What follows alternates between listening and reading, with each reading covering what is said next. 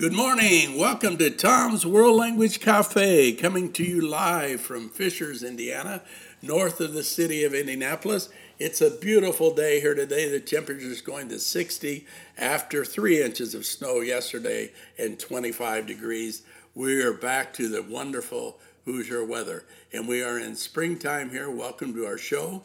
This is our 10th year of our Apple Podcast show, and we want to thank the listeners for taking time to listen. And today we have a very special guest, and her name is Debbie Brooks. And Debbie's going to be speaking here in a minute or so, and she'll be telling you a lot about what she does and how interesting a job she has. And we're just honored to have her here, one of the great Spanish teachers in our country, and has been teaching for several years. So, be sure to tune in coming up in May, I think in about 2 weeks. We're going to have a special guest who, around this area, I think in central Indiana, is one of the gurus of technology and using technology in the language classes. And she's going to be our next guest in a couple of 2 or 3 weeks. And toward the end of May, we're going to have another guest who is a former Spanish teacher who now writes music. So we'll have to be sure to listen for that as well.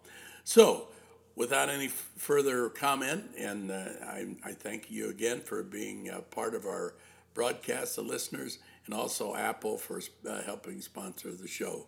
So we're going to start with Debbie. How are you today? I'm fine, thank you. It's so good to talk to you again, Tom. And it's great to talk to you.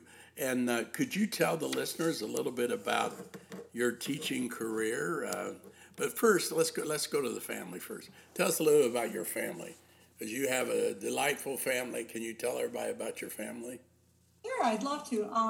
I've been married for 41 years to my husband, Don, and he's a retired teacher, public school teacher. He's also right now an avid volunteer in our community. He works in food banks and does other things for the community. Um, he went to Michigan State, as I did, and unfortunately, we tried to have our two kids go to Michigan State. They didn't end up doing that, but they did very well. I have a daughter who's got her MBA, and she works in an accounting firm in South Bend. She's married and has our one grandchild, a little girl that's 21 months. My son is married, also lives in Kalamazoo area where he teaches part-time at a college. That is kind of his dream, to be a college professor. He has several masters, but he also has to have a full-time job, so he works at a credit union. So I have two great kids. They both, as I said, they're married and have college degrees, and both took Spanish in high school. Imagine that. Um, I so, wonder why. I All right. So that's awesome. Now, can you tell the listeners a little bit about your background in education, your teaching, where you taught at, and where you're at now, and that we'll discuss that a little bit. Okay. Well, I went to Michigan State University and I got a degree, secondary education, teaching Spanish. I have a minor in French and I also have a minor in English as a second language. So I started out teaching in high school mainly, although I did teach some middle school Spanish as well. I taught there for 31 years teaching Spanish and French. And the last 3 years, I was the ESL coordinator for my school district, K through 12. So I taught a lot of Spanish-speaking students. So I took it from the other side. I taught a lot of Spanish-speaking students English, and I was responsible for K through 12. So that's what I did for the first 34 years of my career.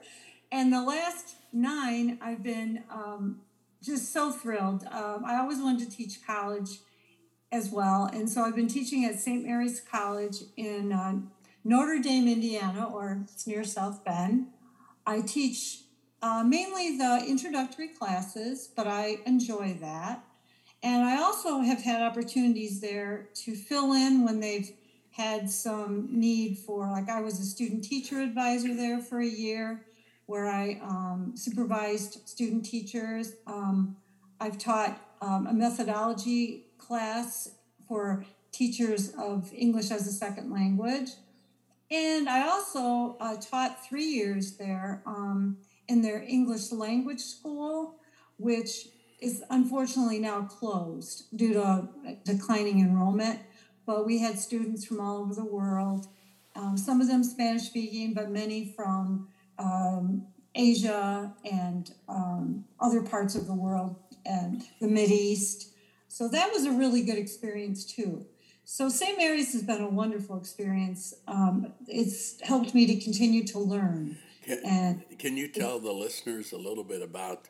Can you tell the listeners a little bit about the type of school it is? It's an all women's school, right? yes, it is. You know, it's there's not many of those left, I don't believe, but it has thrived. It is an all-girls school. It is it's through the Holy Cross Order of Sisters, and right across the street is the University of Notre Dame. They used to be like sister brother schools, and in a sense, they still are. They students can go to each other's campus to take classes. They have a limit of how many, but it is really reciprocal between Notre Dame and St. Mary's. And right next door on the other side, there's Holy Cross College. So they're all three interrelated, and they're through the Holy Cross system. Do you ever meet any teachers from Holy Cross or? Yeah. I actually, yes, I have met before.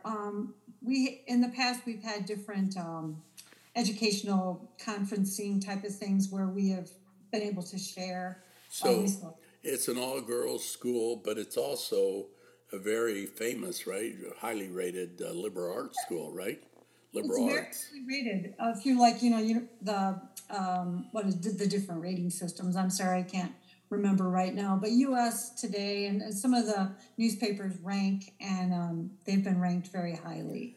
Now, it's right. Its prime purpose is liberal arts, correct? It's a liberal arts college. What do you think about liberal arts? Why is that? I always like to mention that a little bit because some of my friends who teach in liberal arts colleges constantly are really pushing liberal arts colleges and the values of liberal arts and why it's significantly important to have liberal arts. And why do you think it is? What's the best part of it that you see? Well, I think we need still to have well-rounded people who are educated in many different areas, not just in like business or in science. I mean, I think people have to understand their world and understand their world in more than just one facet.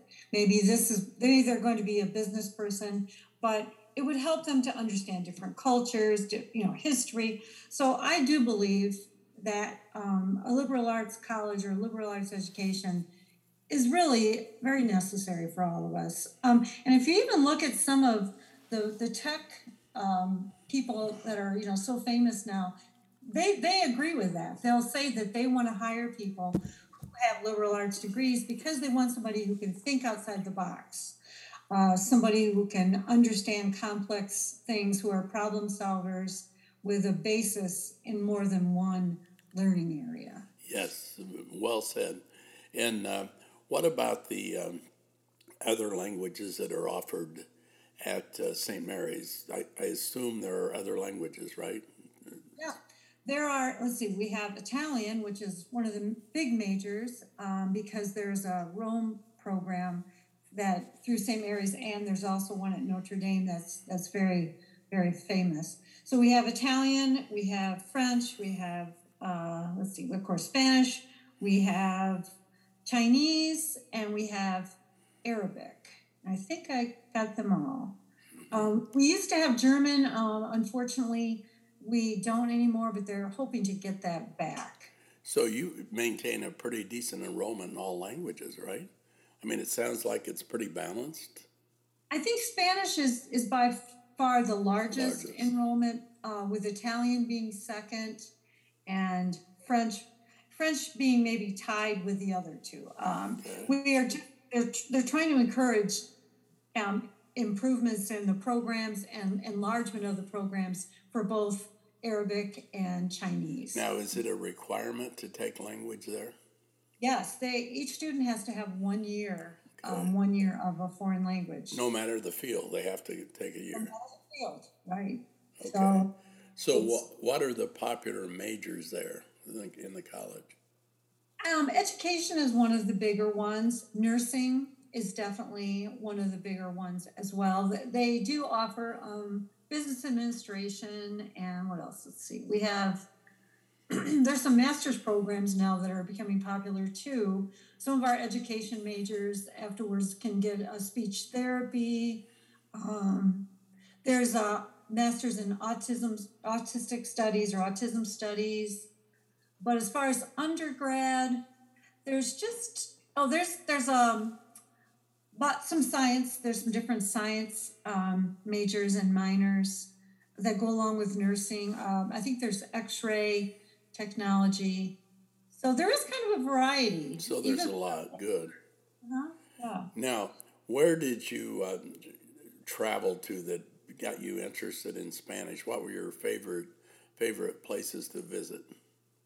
Well, I didn't do a lot of traveling until I became a Spanish teacher.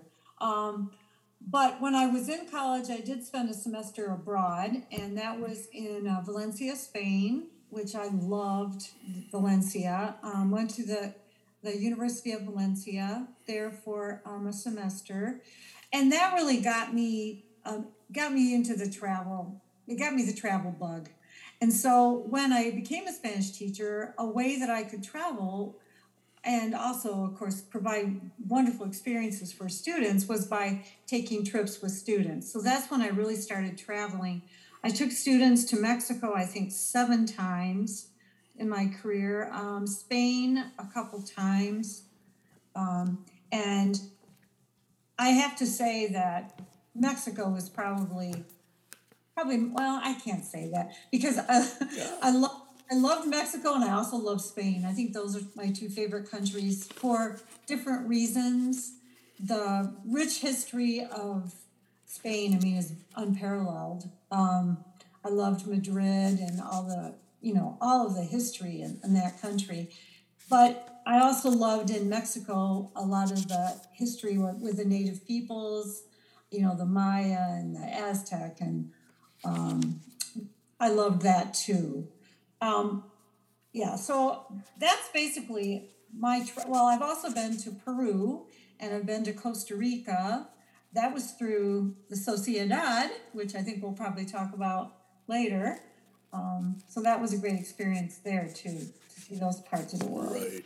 So did back to Valencia, and the seed was in Valencia, right? The seed. Yes, yes. In And I fact, took a course there about that. he died there, didn't he? He died in Valencia, I believe, in the battle there. Yeah. So Valencia is famous for paella, right? Oh, And I did a big paella last weekend, right, for a couple friends. And when I lived in Madrid, these people would show me, and they were from Valencia, and they gave me lessons on how to make paella, and they really were good, and they let me videotape it. So I did a video, and over the years, I'd always pop that video in because I always forget sometimes, and I had all the details to it. But now I've got it down to pretty much an art. But those Valencia folks, they're really good with those paellas, aren't they? Oh my goodness.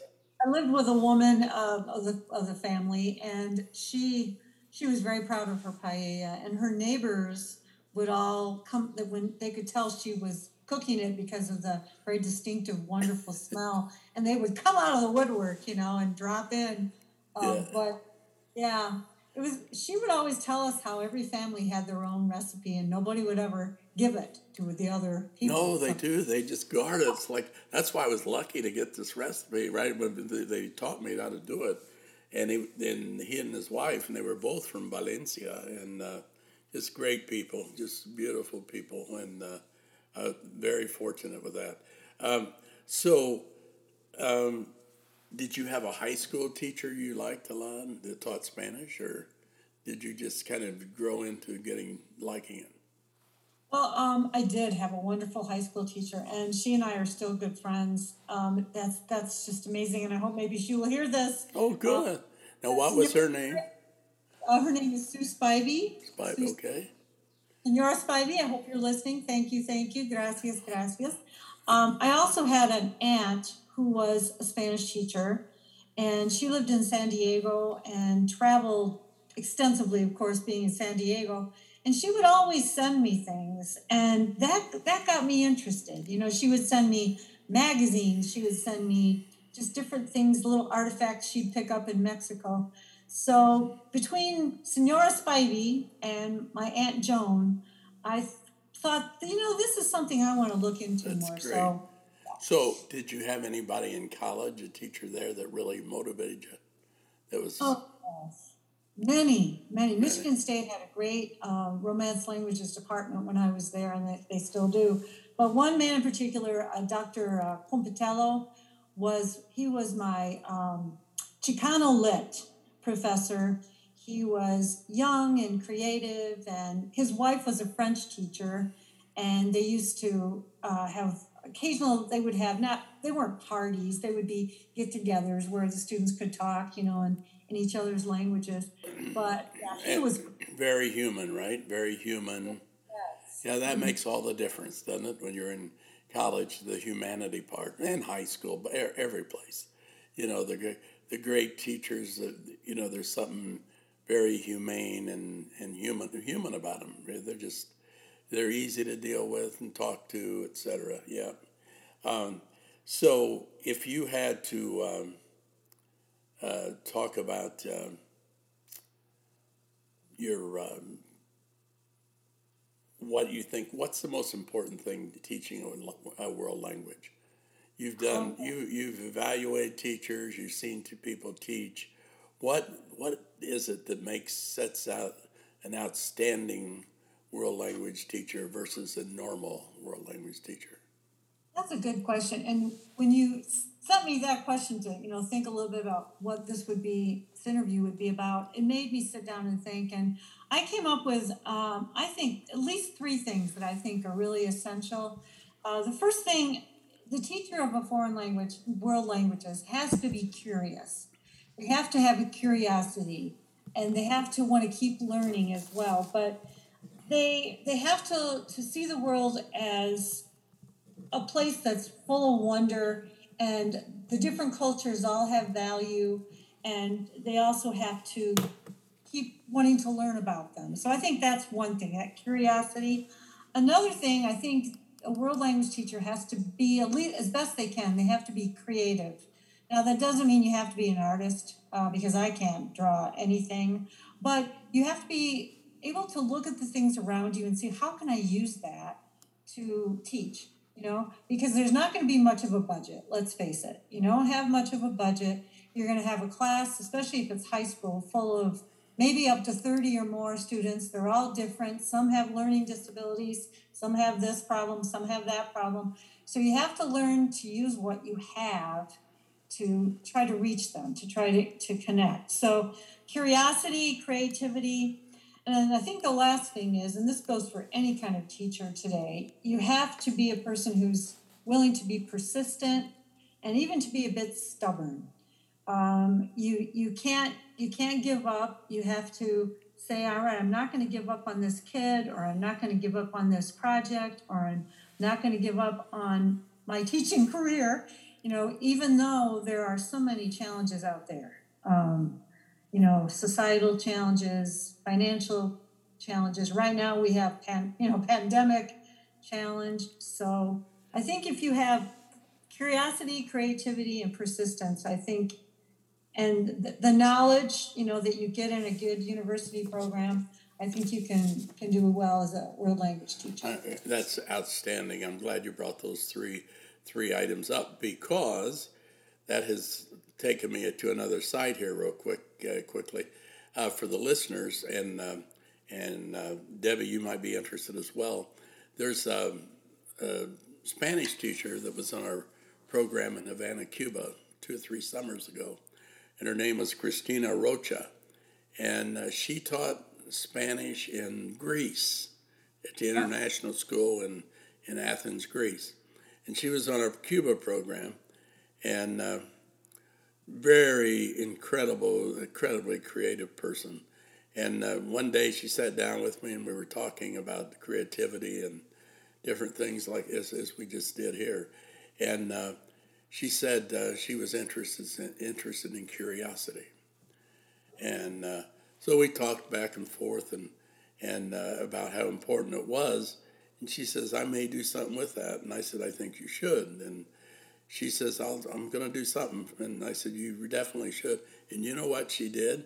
She has a group on Facebook, and it's called Cultivating Curiosity in the World Language Classroom. Check it out, and you can sign up. She started out with 3 or 4 members. She now has 622 members. 620 members. And from all over the world. It's called, and the group is called Cultivating Curiosity in the World Language Classroom.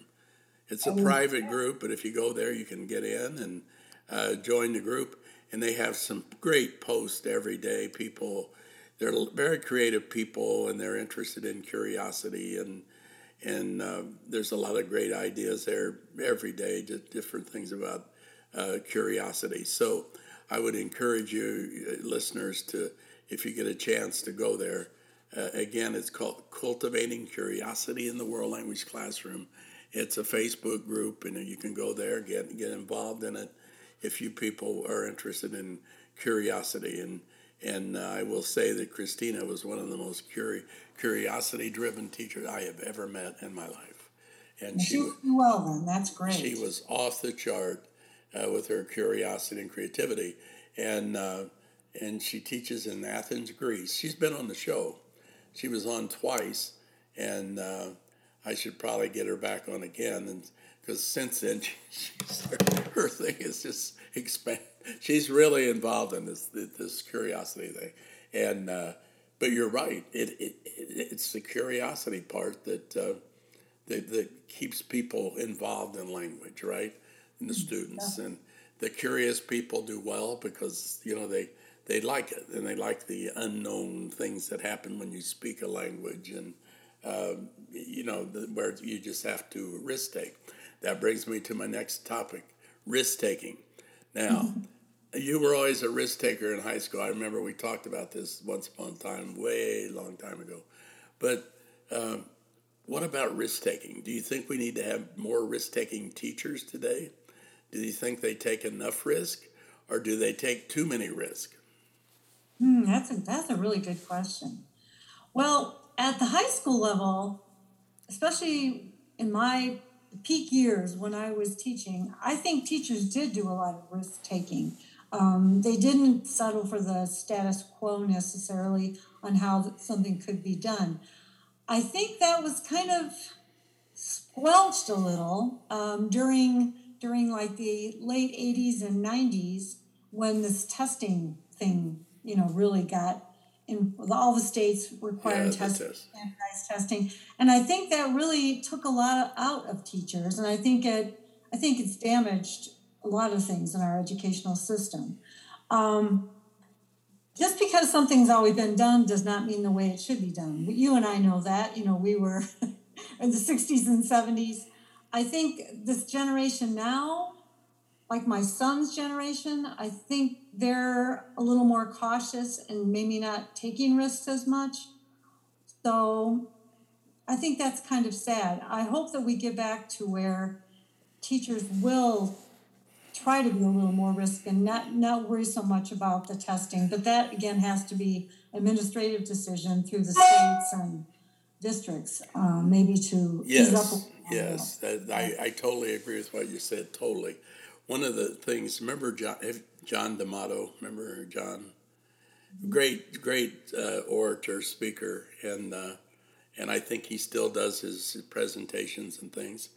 But anyway, John always talked about horizontal learning versus vertical learning. In other words, our teaching. And you could have, if you just do things vertically, it's just like boom, boom, boom, boom, boom. But horizontal is where when you let people, the students get involved, right, in the learning process, that's when you broaden everything. And that's when learning becomes totally fun and enjoyable, right? You have to take time to do some things, right? You have to get off track a little bit, and you got to put new things in and risk take, and it's those risk taking moments that really make it fun. And I think you're totally right that we maybe should do more of that, right? More risk taking, and not just have things the same way over and over and over, and get involved in monotony sometimes, and or covering material. We talked about this before. Debbie and I had quite a long conversation about methodology and teaching before the show. But one of the things we talked about is not to get involved where you have to teach everything like by a syllabus or by decree in a department where they say you got to do this, you have to do that. And I've actually had people mention to me, they'd say, what would you do if you were teaching in a situation like this, where they had to it was constant all the time. This was a high school, and they had to cover all this material in high school. And I told the guys that if I were you, I would quit and go to another school. And he did. And he was happy ever after. He got out of there and went to a place that was humane and human, right? So for people listening out there, if you happen to be in one of those situations in high school, middle school, where you have to just do things by the book every second, don't feel like that's the only game in town, You're a teacher and you can go other places, and do your work. And so I'm glad that you brought that up, Debbie. That's great on that. Let's talk a little bit about studying a world language today. It's 2021. You believe it? Importance, yeah, yes, I believe it. The importance of studying world language today, right? And I offer this out as a thing. You can talk about this too. Are we any farther along in the world language classroom teaching proficiency in language? In other words, somebody takes 4 years of high school Spanish, somebody takes 4 years of college Spanish, or 4 years of French in high school, 4 years of French in college. They graduate. Now I'm talking about the non-native teachers, right? Do you think that we are way far along from where we used to be, or are we the same? Or are we not as good as we used to be? That's a good question. Well, my first year of teaching, I was given a textbook that was ALM. Can you believe that? The audio lingual method. I remember that book. I think it was red, wasn't it? Wasn't it kind of a weird red-looking book? I remember using that one. The one I had was dusty. It was so old. But, I mean, if we compare that to what we have now, we've definitely come a long ways. But I do think we have a long ways to go. I do think the use of technology can be really, really helpful if it's used correctly. So I think in that way we're ahead. We can have programs where students, and we just actually heard about one at our college the other day that we're hoping to employ for next year, where a student will have like a language buddy in another country, and they will talk back and forth, certain amount of time a week. I think that's wonderful. It is. Mm-hmm. They get the speaking practice, but they get the culture. They get all kinds of things. So if we do use things like that in technology, I think we're better than we were. I do like from the past, I remember teaching more thematically, and I thought that was really good. And some of the newer textbooks are not doing that so much. The reason I think it was so good is because it was easier to actually connect that language to the student.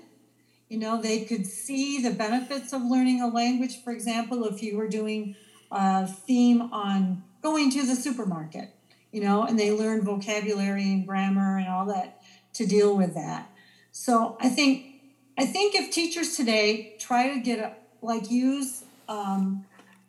some risk taking and use some different things from different eras of foreign language teaching and try to put it together, I think they will be very successful. Yeah. They can't use the textbook. They just can't Yes. use just the textbook. No. And one of the other possibilities, if we're talking about language learning, do you believe that our overseas travel is more now than it was, or should we be doing more of that? You know, I was thinking about that the other day. I was wondering if some of my colleagues that I used to teach with, if they're still traveling. And I guess the answer this year is no, but they still have been traveling. And so I think after this year and the pandemic and all that, I think they should, because I think those students just get so much value out of trips. I also think schools should do maybe better about having some scholarships for kids, because it seems like it's usually the ones that are financially secure backgrounds that get to do these things. And a lot of times it used to really bother me when I would have a student that I really wish they could go, but they couldn't afford it. So, yes, I actually have a couple students that traveled on some of the trips that went into international business, and one of them ended up marrying the love of his life from South America, so uses his Spanish, I'm sure, on a daily basis. So not only is it, good for people going into teaching Spanish, but those trips are just great for students of every background. Yeah, and it also, if the teacher goes as well as you did many years, you took kids, and I did as well. We've often talked about our student trips we used to do, but it's that part, that live reality part, where they get to go and experience reality alive, right? And surviving every day, trying to survive, and so it's just a beautiful, beautiful thing to do. That I have a little pet peeve. I always thought that the government, the federal government, if we could just cut down on our bomb making and our war making stuff, we could take a lot of that money and we could have students. Maybe one semester a year, the government could sponsor the students and they could go to another country and study for a semester in high school and then another semester in college. So wouldn't that be wonderful? And just to get all the kids there, because I really believe that would stop a lot of the wars that we get into. If we could just get the people there when they're young and they could see how wonderful the world is, and we're all in the same boat and we're all human beings, that if they could see that and experience it, we may not have as many wars as we do. And in the long run, it would save us money, because we wouldn't have to have all these bombs and everything. But maybe it'll happen someday. But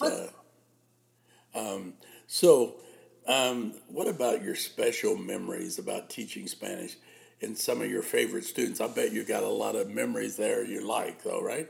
And a lot of special students. So we'll just say one or two, okay? Okay, well, one of them is a Spanish teacher, and she's a Spanish teacher in Tennessee. She was one of those students that they learned in spite of you, not because of you. I mean, her mind was working full speed, and she was very talented. So she was one of them. But I have so many. Another one was that guy I just talked about. He's made his millions in business, and he travels all over and uses his Spanish a lot. I have quite a few other ones that maybe had Spanish minors. They went in to either be a teacher or they went in business. And I'm just as thrilled about them because they're able to use that Spanish in whatever area, nursing or whatever area they have chosen to go into. I, But I have to say, some of my best memories were from being in Sociedad Honoraria Hispanica. okay, we'll get to that in a second, right? I'm going to get to that in a second. I just wanted to bring another quick topic sidelight up here.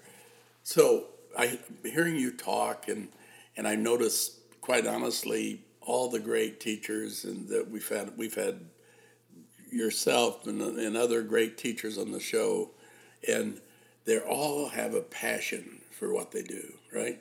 I mean, you have this passion, it's obvious, about teaching and traveling and interest in the kids and all the culture, etc. So, how do you develop that? Did you just get that way? Did you just get that way? Or do you think you learned that? Or were you always that way?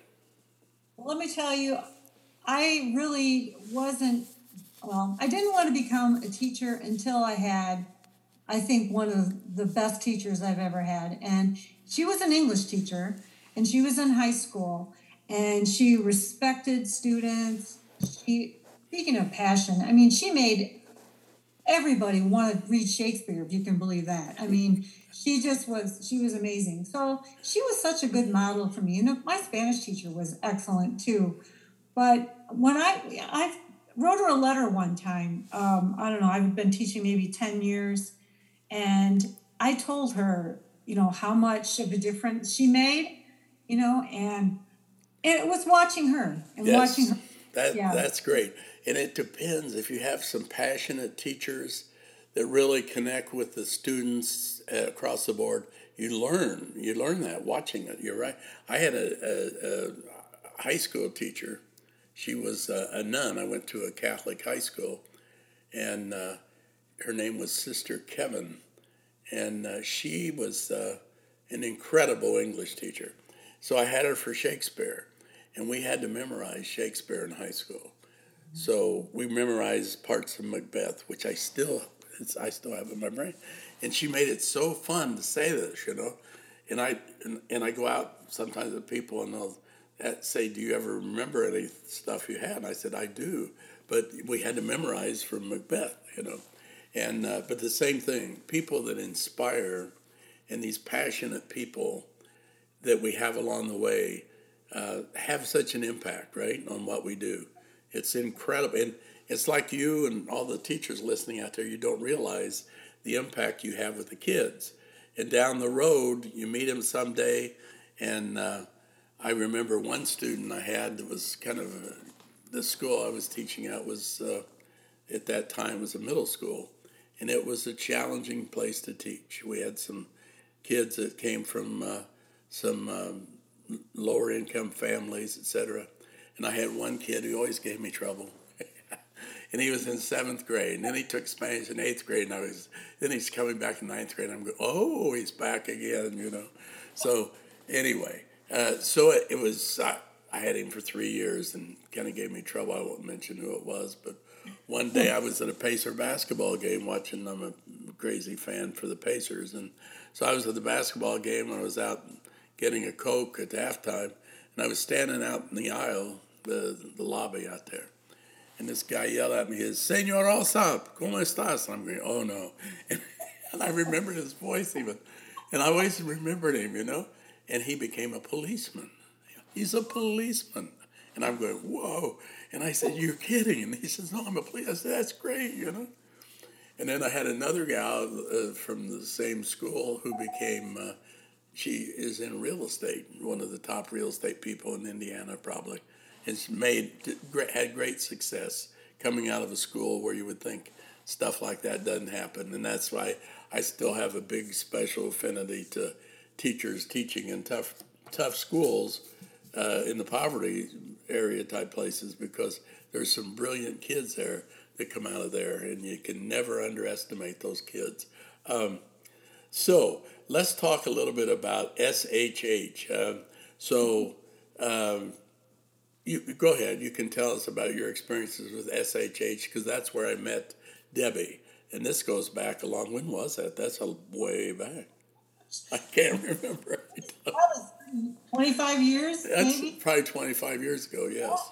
Yeah. Well, SHH is, if you're not sure, if the listener's not sure, it's Sociedad Honoraria Hispánica, and it's Spanish Honor Society for high school.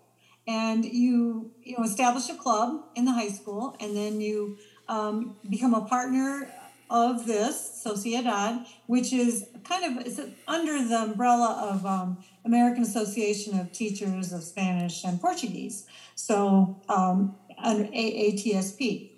So I got involved because the teacher that I took over from when she retired, she was a very important part of that organization. So I got involved, and we had trips, as I said. After a few years, we started having trips.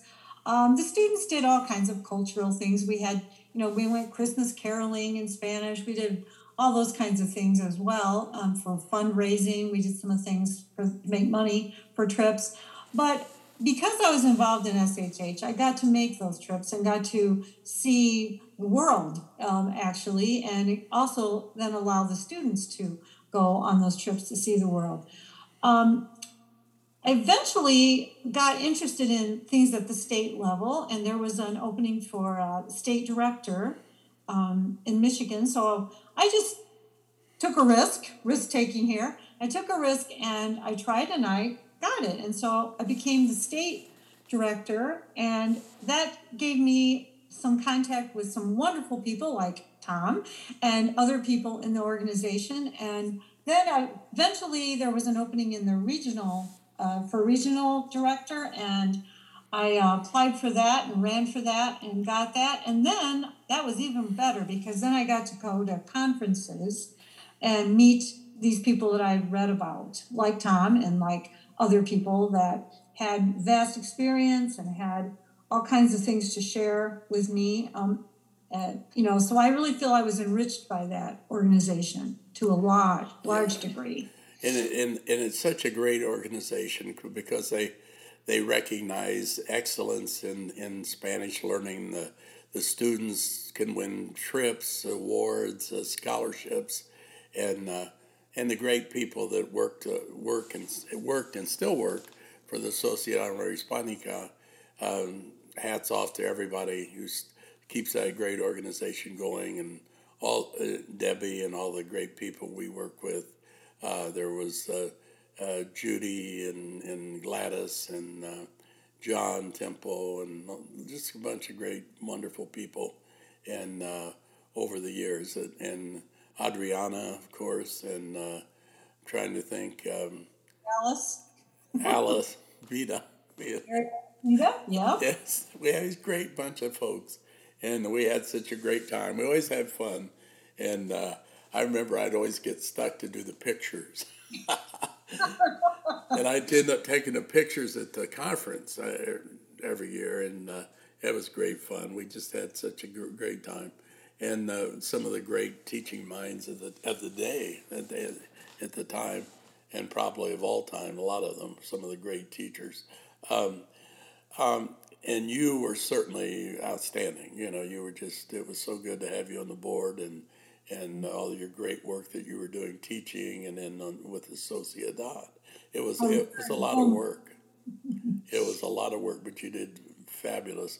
The other thing I wanted to ask you about is, what are your favorite teaching strategies in 2021? Okay. Oh boy, I like to use realia for one thing. I just love to use things that are real, that students can connect with. And I guess that's the most important thing about. I want to stop for just a second, and interrupt.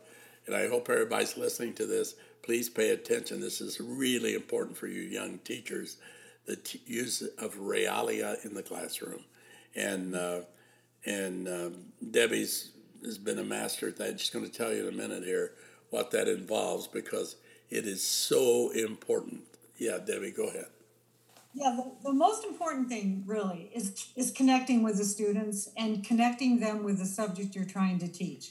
So using realia of many different types can really help you do that.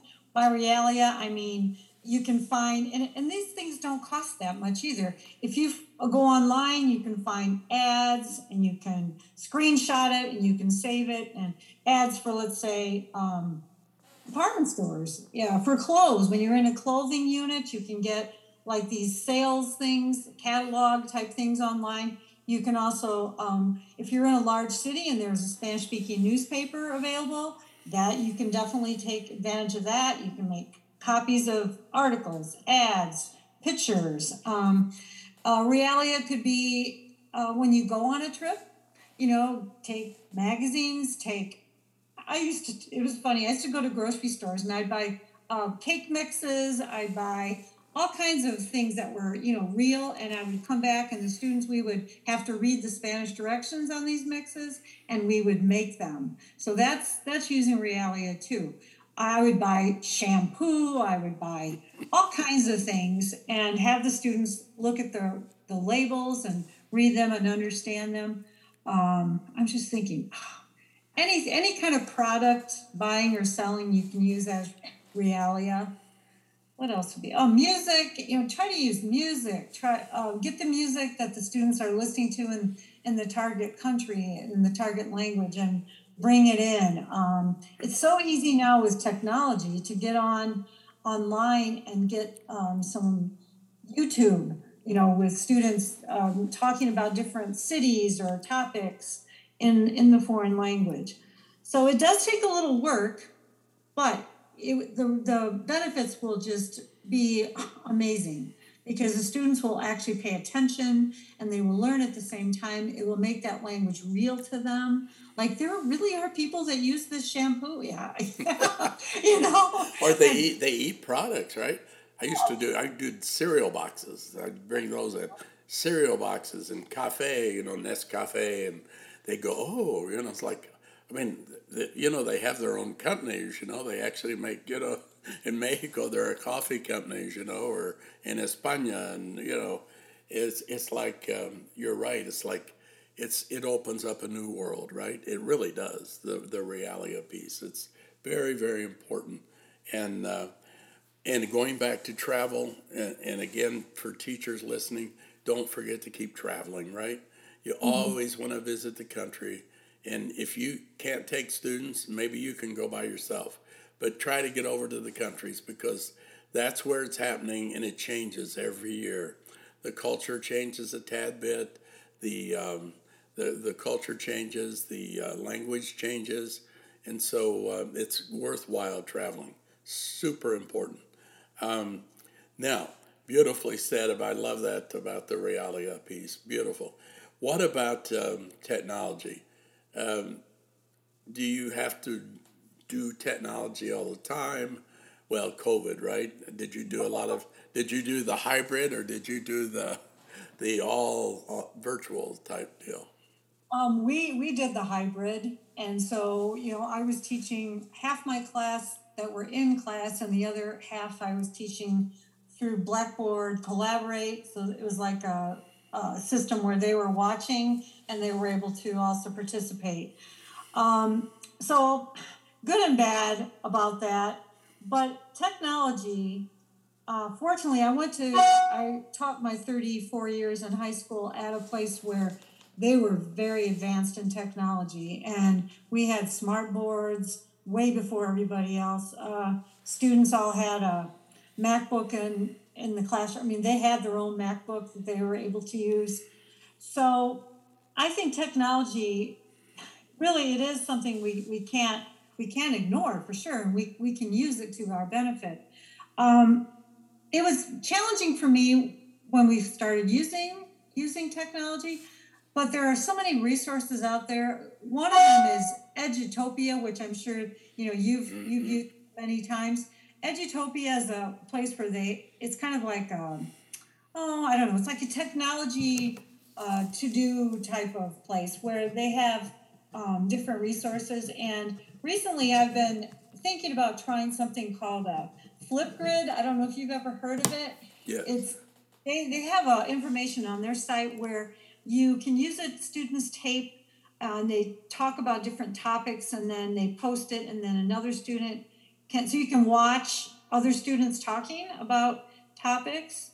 And Google Tour has something called Google Tour Creator, where you can go and take 360-degree, like short video type sequences of places. And I've used that where they have all kinds of these. They're already done, like in Madrid and Mexico City. They had one from Tenochtitlan and one from Chichen Itza.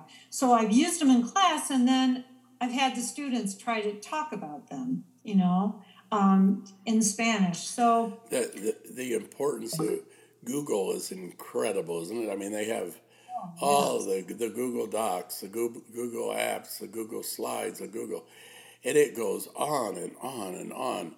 And just there's so many resources out there. I kind of think the problem is we have to, again, find the happy median, right? Of how much technology do we use and how much live strategies do we use and which one gives us the most better result. And those are the tough things, right? And there's so much. I think the challenge for teachers today is in everything. There is so much out there that there wasn't 10 years ago and 20 years ago. And so you have to decide among this avalanche every day of and new things that just when you think, the teachers have told me this, they say, just when you think that you've got technology figured out, then there's 10 new things the next day, right? And then you're back at square one again. So it's what's really good and what's lasting and good, or is it better to do to mix it up? So it's kind of like cooking, right? A recipe type thing when you make your methods up, right? Cooking type thing. What would you say percentage-wise should be the use of technology versus live, in school learning type things? That's a good question. I think really live interaction is the best. I do. I think it's the best. And I think it's really good to have student interaction within the class, to have students in pairs and, where it's less inhibiting, to talk to just one person. As far as technology, though, I think it's here to stay. Sometimes the students can be overwhelmed with too much technology if they're using it in every class. So I wouldn't say you have to use it every day. I think you need, well, right now we're forced to, but in an average class, I would say, a couple times a week, use some kind of technology accented learning. But yeah, I think it can be overwhelming for the students if you use too many different strategies in one class period, for example, or even in 1 week. You also have to learn to kind of gauge your students. You have to, that connection that you should be creating with your students, you should be able to see maybe, are they getting overwhelmed? So it is kind of a balancing act, like you said. It's kind of like cooking, right? Exactly. The recipe, you have to get things right or the recipe doesn't turn out good, and you have to add a little of this and a little of that. But I do like what you said about the interaction and the student-centered classroom, right? And I think that the big thing we got to watch for teaching is to make sure that the kids learn how to think, on their own, think on their own, create on their own, and have a chance, as you mentioned a while ago, to do the realia and to do these projects or get in groups and work in pairs, and that they learn how to deal with people working in pairs, because when they get out and work in their job, whatever it is, they're going to have to work with a team. The teamwork idea, and all those type of things are very important. And the liveness, the reality of it all, right? The real connection, socializing with other people, right? That's so important. I think that's what we've missed with the virtual online stuff, and it's okay and it's good, and it's good, but it isn't an end all in itself, right? And we have to remember what it is, and it's artificial intelligence. It isn't like we're live, right, where we're talking and having to do things live. And it's good, and it's good, but not as good as live, right? That's how I feel about it. Nothing replaces the live part, right, where the kids are involved, they're talking to other people, communicating in another language, etc. And I think that's really, really significant with that. So, at any rate, you have any special tips that you want to tell the teachers? You talked about earlier on. Can you repeat your 3 tips again? Okay, sure. I think teachers have to try to cultivate within themselves and within their classroom a feeling of curiosity, about the language, about the culture, about the learning of the language. I think they also need to cultivate this idea of being creative in themselves and in students and using what they have around them. Because as I said, the budget's not going to be there for them necessarily. And students, also can show their creativity, and that helps them connect. If you have a student who's musical, for example, I used to have those students bring their guitar, and when we were at Christmas time, they would, play along when we would sing Christmas carols in Spanish. So it helps connect if you're not creative in some area, then see if a student is. So that goes back to Howard Gardner, remember? Gardner and his all of his classifications and how, but it worked. It worked. And it works in everything, remember? Take advantage of your techie people that love technology. Take advantage of your musicians, the people in the band, the athletes. Take advantage of the athletes. Take advantage of the singers and the people who can sing, the poets in the classroom. And that is, I'm glad you brought that up. It's something we forget a lot about, isn't it? I mean, I don't think about Gardner as much as I used to, with when I'm planning and things. But you need to think about it. You need to think, how are you going to interest all these people in class, right? You got 15, 20 people. How are you going to interest them if they all have different interests? And that's, what was the name of that book, the Howard Gardner book? I can't remember the title.